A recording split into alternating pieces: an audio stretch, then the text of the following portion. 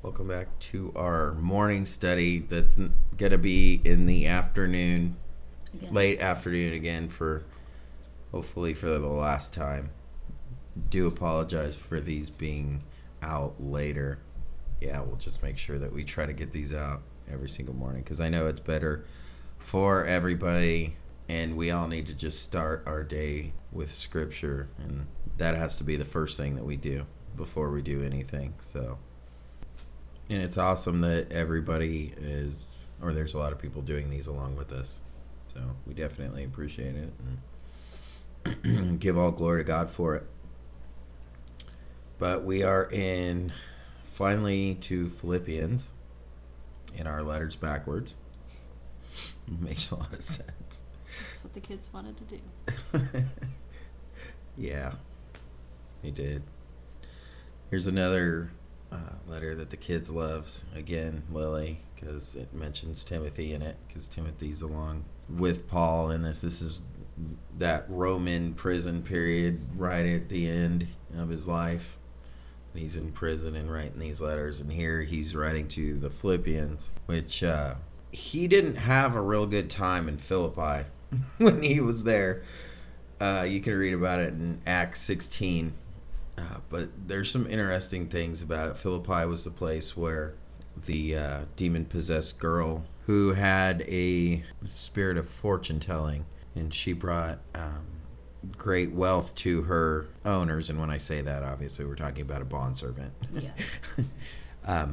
So she brought a lot of wealth to them from it. But she was following Paul and Silas around in Philippi, just yelling, "These men are servants of the Most High God. They're preaching to you the message of salvation." And she just kept repeating this, just being loud and obnoxious, just followed behind him and just kept saying, just irritating him. And it says in Acts 16, finally, Paul got so annoyed with it that he just turned and commanded the spirit to leave her, and it came out of her right away. But in doing so, made the Philippians very, very, very upset, because they had lost all of a sudden their source of income through this spirit. So they had, it was bad for business. It was bad for the Philippians. This was a great source of income for them. And then them coming and preaching Christ, obviously, and then Paul doing this, they just grabbed him up at that time, and they took Paul to the leaders without trial. They were like, "These men basically are bad for business. They did these things. They're going against that are not things that are not lawful for Romans to practice." And without hesitation, the crowd started attacking him. The jailers ordered him, or the leaders ordered them to be beaten with rods. And then the crowd started attacking them as well. And then they were thrown into prison. So, but then, I don't want to, like I said, you can go back and read it in Acts 16. It's a cool little story, especially how they get out and how the jailer was converted and everything. So y'all can go read that. I don't want to get too far ahead, but it's interesting to take reading the book of Philippians in light of his experience there. And he obviously had a strong church presence in Philippi. Still, there were still a lot of people that did accept the gospel, and I imagine a lot of people accepted it when they saw this, all of a sudden, this demon-possessed girl that was able to do these, all of a sudden was completely different. So I'm sure that helped as well. So go ahead and take a minute, though, before I read and say a quick prayer. And then if you guys, there's anything we can do, any prayer requests that you have, you can go to the website aphomechurch.com and fill anything out there. We'd be happy to help. We love hearing from you guys. All right, so it's Philippians chapter 1 in the NLT is what we're reading from. All right, chapter 1, verse 1. This letter is from Paul and Timothy, slaves of Christ Jesus. I am writing to all of God's holy people in Philippi who belong to Christ Jesus, including the church leaders and deacons. May God our Father and the Lord Jesus Christ give you grace and peace. Every time I think of you, I give thanks to my God. Whenever I pray, I make my requests for all of you with joy. For you have been my partners in spreading the good news about Christ from the time you first heard it until now. And I am certain that God, who began the good work within you, will continue his work until it is finally finished on the day when Christ Jesus returns. So it is right that I should feel as I do about all of you, for you have a special place in my heart. You share with me the special favor of God, both in my imprisonment and in defending and confirming the truth of the good news. God knows how much I love you and long for you with the tender compassion of Christ Jesus. I pray that your love will overflow more and more, and that you will keep on growing in knowledge and understanding. For I want you to understand what really matters, so that you may live pure and blameless lives until the day of Christ's return. May you always be filled with the fruit of your salvation, the righteous character produced in your life by Jesus Christ. For this will bring much glory and praise to God. And I want you to know, my dear brothers and sisters, that everything that has happened to me here has helped to spread the good news. For everyone here, including the whole palace guard, knows that I am in chains because of Christ. And because of my imprisonment, most of the believers here have gained confidence and boldly speak God's message without fear. It's true that some are preaching out of jealousy and rivalry, but others preach about Christ with pure motives. He's probably talking about people that were just really angry with him and with at odds with him for some reason. So I can't imagine why. So I mean, they're still preaching the gospel. It's just kind of spitefully against Paul, but not really, not while really calling him out. But I think that adds into the point that some stuff out there may not be exactly the way that you're right. Agree with something or right. feel about something, but there's certain issues that are flat out false teaching. They are wrong. Sure. You have and then there's stuff that's not, but that people teach more direct that they know isn't, which is, that's forgivable because there's two sides, obviously. Well, there's foundational issues, and then there's correct. Maybe the way you take something or you feel about something or have been convicted about something that isn't necessarily what everyone has to agree to. Yeah, or get out of it. So that's what he means by that. Verse 16. Mm-hmm. They preach because they love me, for they know I have been appointed to defend the good news. Those others do not have pure motives as they preach about Christ. They preach with selfish ambition, not sincerely intending to make my chains more painful to me. But that doesn't matter. Whether their motives are false or genuine, the message about Christ is being preached either way. So I rejoice, and I will continue to rejoice. For I know that as you pray for me and the Spirit of Jesus Christ helps me, this will lead me to my deliverance. For I fully expect and hope that I will never be ashamed, but that I will continue to be bold for Christ as I have been in the past. And I trust that my life will bring honor to Christ whether I live or die. I fully expect and hope that I will never be ashamed, but I will continue to be bold. So even Paul had that, I don't have any thoughts or any worries about falling, but I also hope I don't, because I'm human. So it's nice to even see it, an apostle with these same type of battles like we face, right? We all fully expect that we will always be bold for Christ in every single situation. But then also there's that, I hope I don't fall. I don't want to. So I'm going to attempt to, not every single situation that I can. Verse 21. For me, living means living for Christ, and dying is even better. But if I live, I can do much more fruitful work for Christ. So I really don't know which is better. I'm torn between two desires. I long to go and be with Christ, which would be far better for me. But for your sakes, it is better that I continue to live. I don't know why everybody acts like it's not. Like, I want to be with Christ. I want to be with Christ now. So there's a lot of people that there's something kind of like, well, he's not here yet, so just deal with this now. It's like, yeah, but my longing. But not too soon. Yeah, but not too soon. We go back to that one again. Is it ever too soon to be with Christ? No, never. And we could see here Paul desires to be with Christ, and he knows it's way better than this. But he's got work to do. So, and yes, thank God we get letters like this before Paul goes. So, verse 25. Knowing this, I am convinced that I will remain alive so I can continue to help all of you grow and experience the joy of your faith. And when I come to you again, you will have even more reason to take pride in Christ Jesus because of what he is doing through me. So, before going into verse 27 here, this is another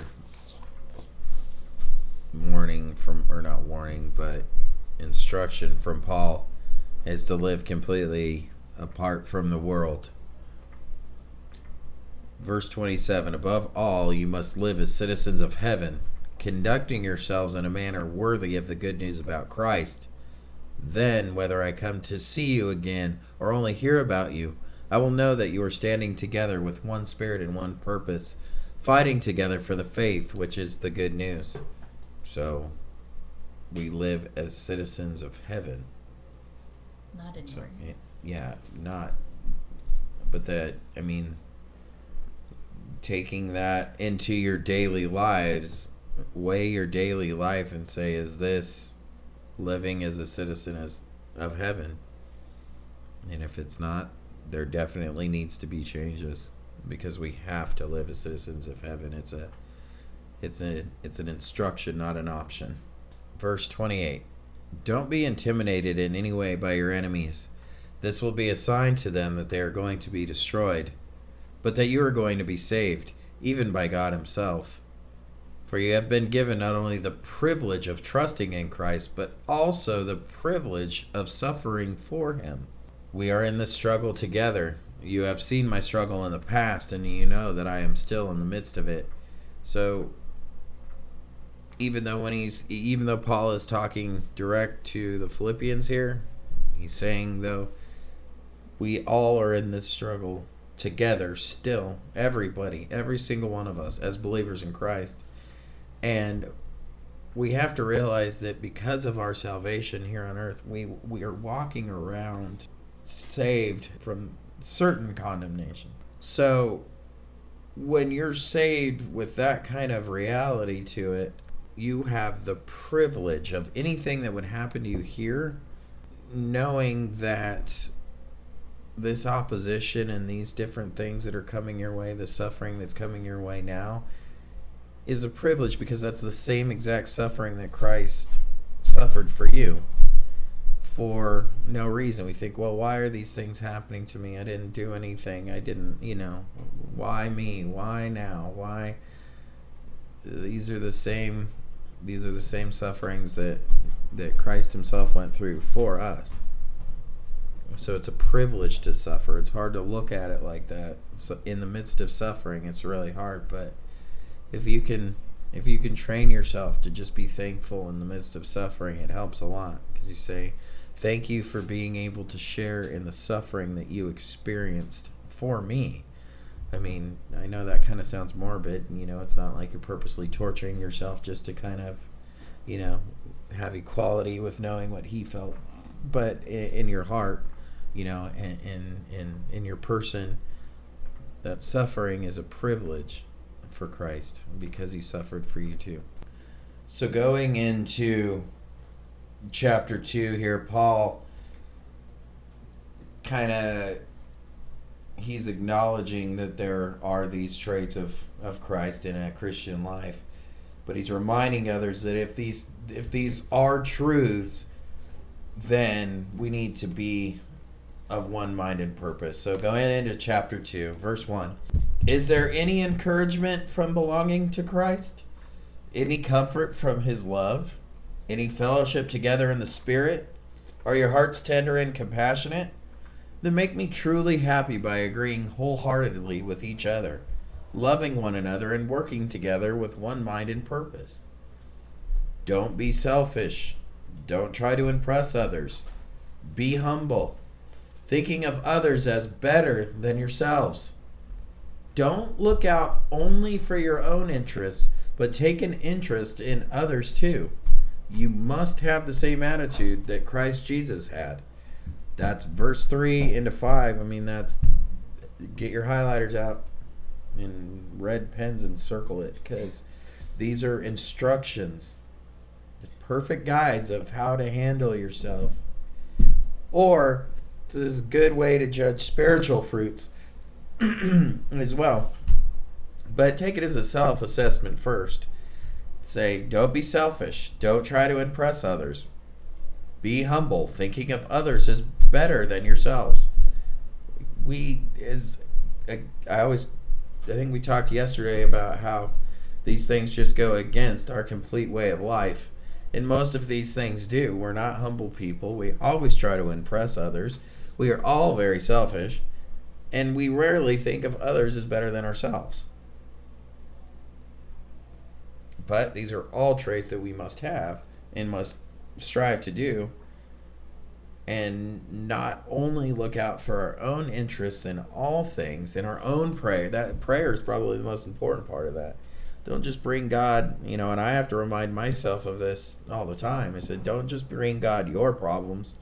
Bring others' problems first and then yours. So just have that balance in there, and remind yourself that we must have the same attitude in life that Jesus had.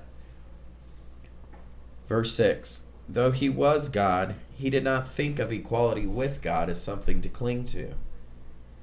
Instead, he gave up his divine privileges. He took the humble position of a slave and was born as a human being. When he appeared in human form, he humbled himself in obedience to God and died a criminal's death on a cross. Therefore, God elevated him to the highest place of honor and gave him the name above all other names, that at the name of Jesus every knee should bow, in heaven, on earth, and under the earth, and every tongue declare that Jesus Christ is Lord, to the glory of God the Father. Verse 6 right there,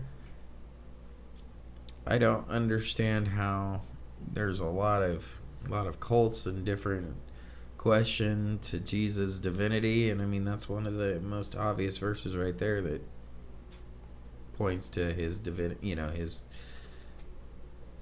though he was God. So I don't. It's just I'm just convinced that people just can't read, or they just don't read it for themselves. One of the two. Both. Probably both. Verse 12. Dear friends, you always followed my instructions when I was with you, and now that I am away, it is even more important. Work hard to show the results of your salvation, obeying God with deep reverence and fear. Work hard to show the results of your salvation. Salvation. Work hard to show the results. This isn't free. It's not. It is. But it requires work. It requires effort on your part. Not works, but work. Just like anything. Like when you say a relationship, a marriage takes work. So does this. And it takes a lot of it. And God commands that you put him above all else. So showing the results of your salvation needs to be your first thought in your acts of service to God every single day. I stopped on verse 13, right? For God is working in you, giving you the desire and power to do what pleases him. The desire and power, we have both of those in us that he gives. It's just up to us what to do with them. Verse 14, do everything without complaining and arguing, so that no one can criticize you. Live clean, innocent lives as children of God, shining like bright lights in a world full of crooked and perverse people. So shining like bright lights in a world of crooked and perverse people, you have to look different. Verse 16. Hold firmly to the word of life. Then on the day of Christ's return, I will be proud that I did not run the race in vain and that my work was not useless. But I will rejoice even if I lose my life, pouring it out like a liquid offering to God, just like your faithful service is an offering to God. And I want all of you to share that joy. Yes, you should rejoice, and I will share your joy. If the Lord Jesus is willing, I hope to send Timothy to you soon for a visit. Then he can cheer me up by telling me how you were getting along. I like the cheer him up part. You can tell that Paul was very concerned about that again, just showing emotion. So we think that even the writers of the Bible struggled with the very same things that we do. I have no one else like Timothy who genuinely cares about your welfare, and the others care only for themselves and not for what matters to Jesus Christ. But you know how Timothy has proved himself. Like a son with his father, he has served with me in preaching the good news. I hope to send him to you just as soon as I find out what's going to happen to me here. And I have confidence from the Lord that I myself will come to see you soon. Meanwhile, I thought I should send Epaphroditus back to you. He's a true brother, co-worker, and fellow soldier, and he was your messenger to help me in my need. I am sending him because he has been longing to see you, and he was very distressed that you heard he was ill. And he certainly was ill. In fact, he almost died. But God had mercy on him, and also on me, so that I would not have one sorrow after another. So I am all the more anxious to send him back to you, for I know you will be glad to see him, and then I will not be so worried about you. Welcome him in the Lord's love, and with great joy, and give him the honor that people like him deserve. For he risked his life for the work of Christ, and he was at the point of death while doing for me what you couldn't do from far away. That's it for chapter 2. I don't really expand on it very much because we will be back tomorrow morning with chapter 3 and just continue on going.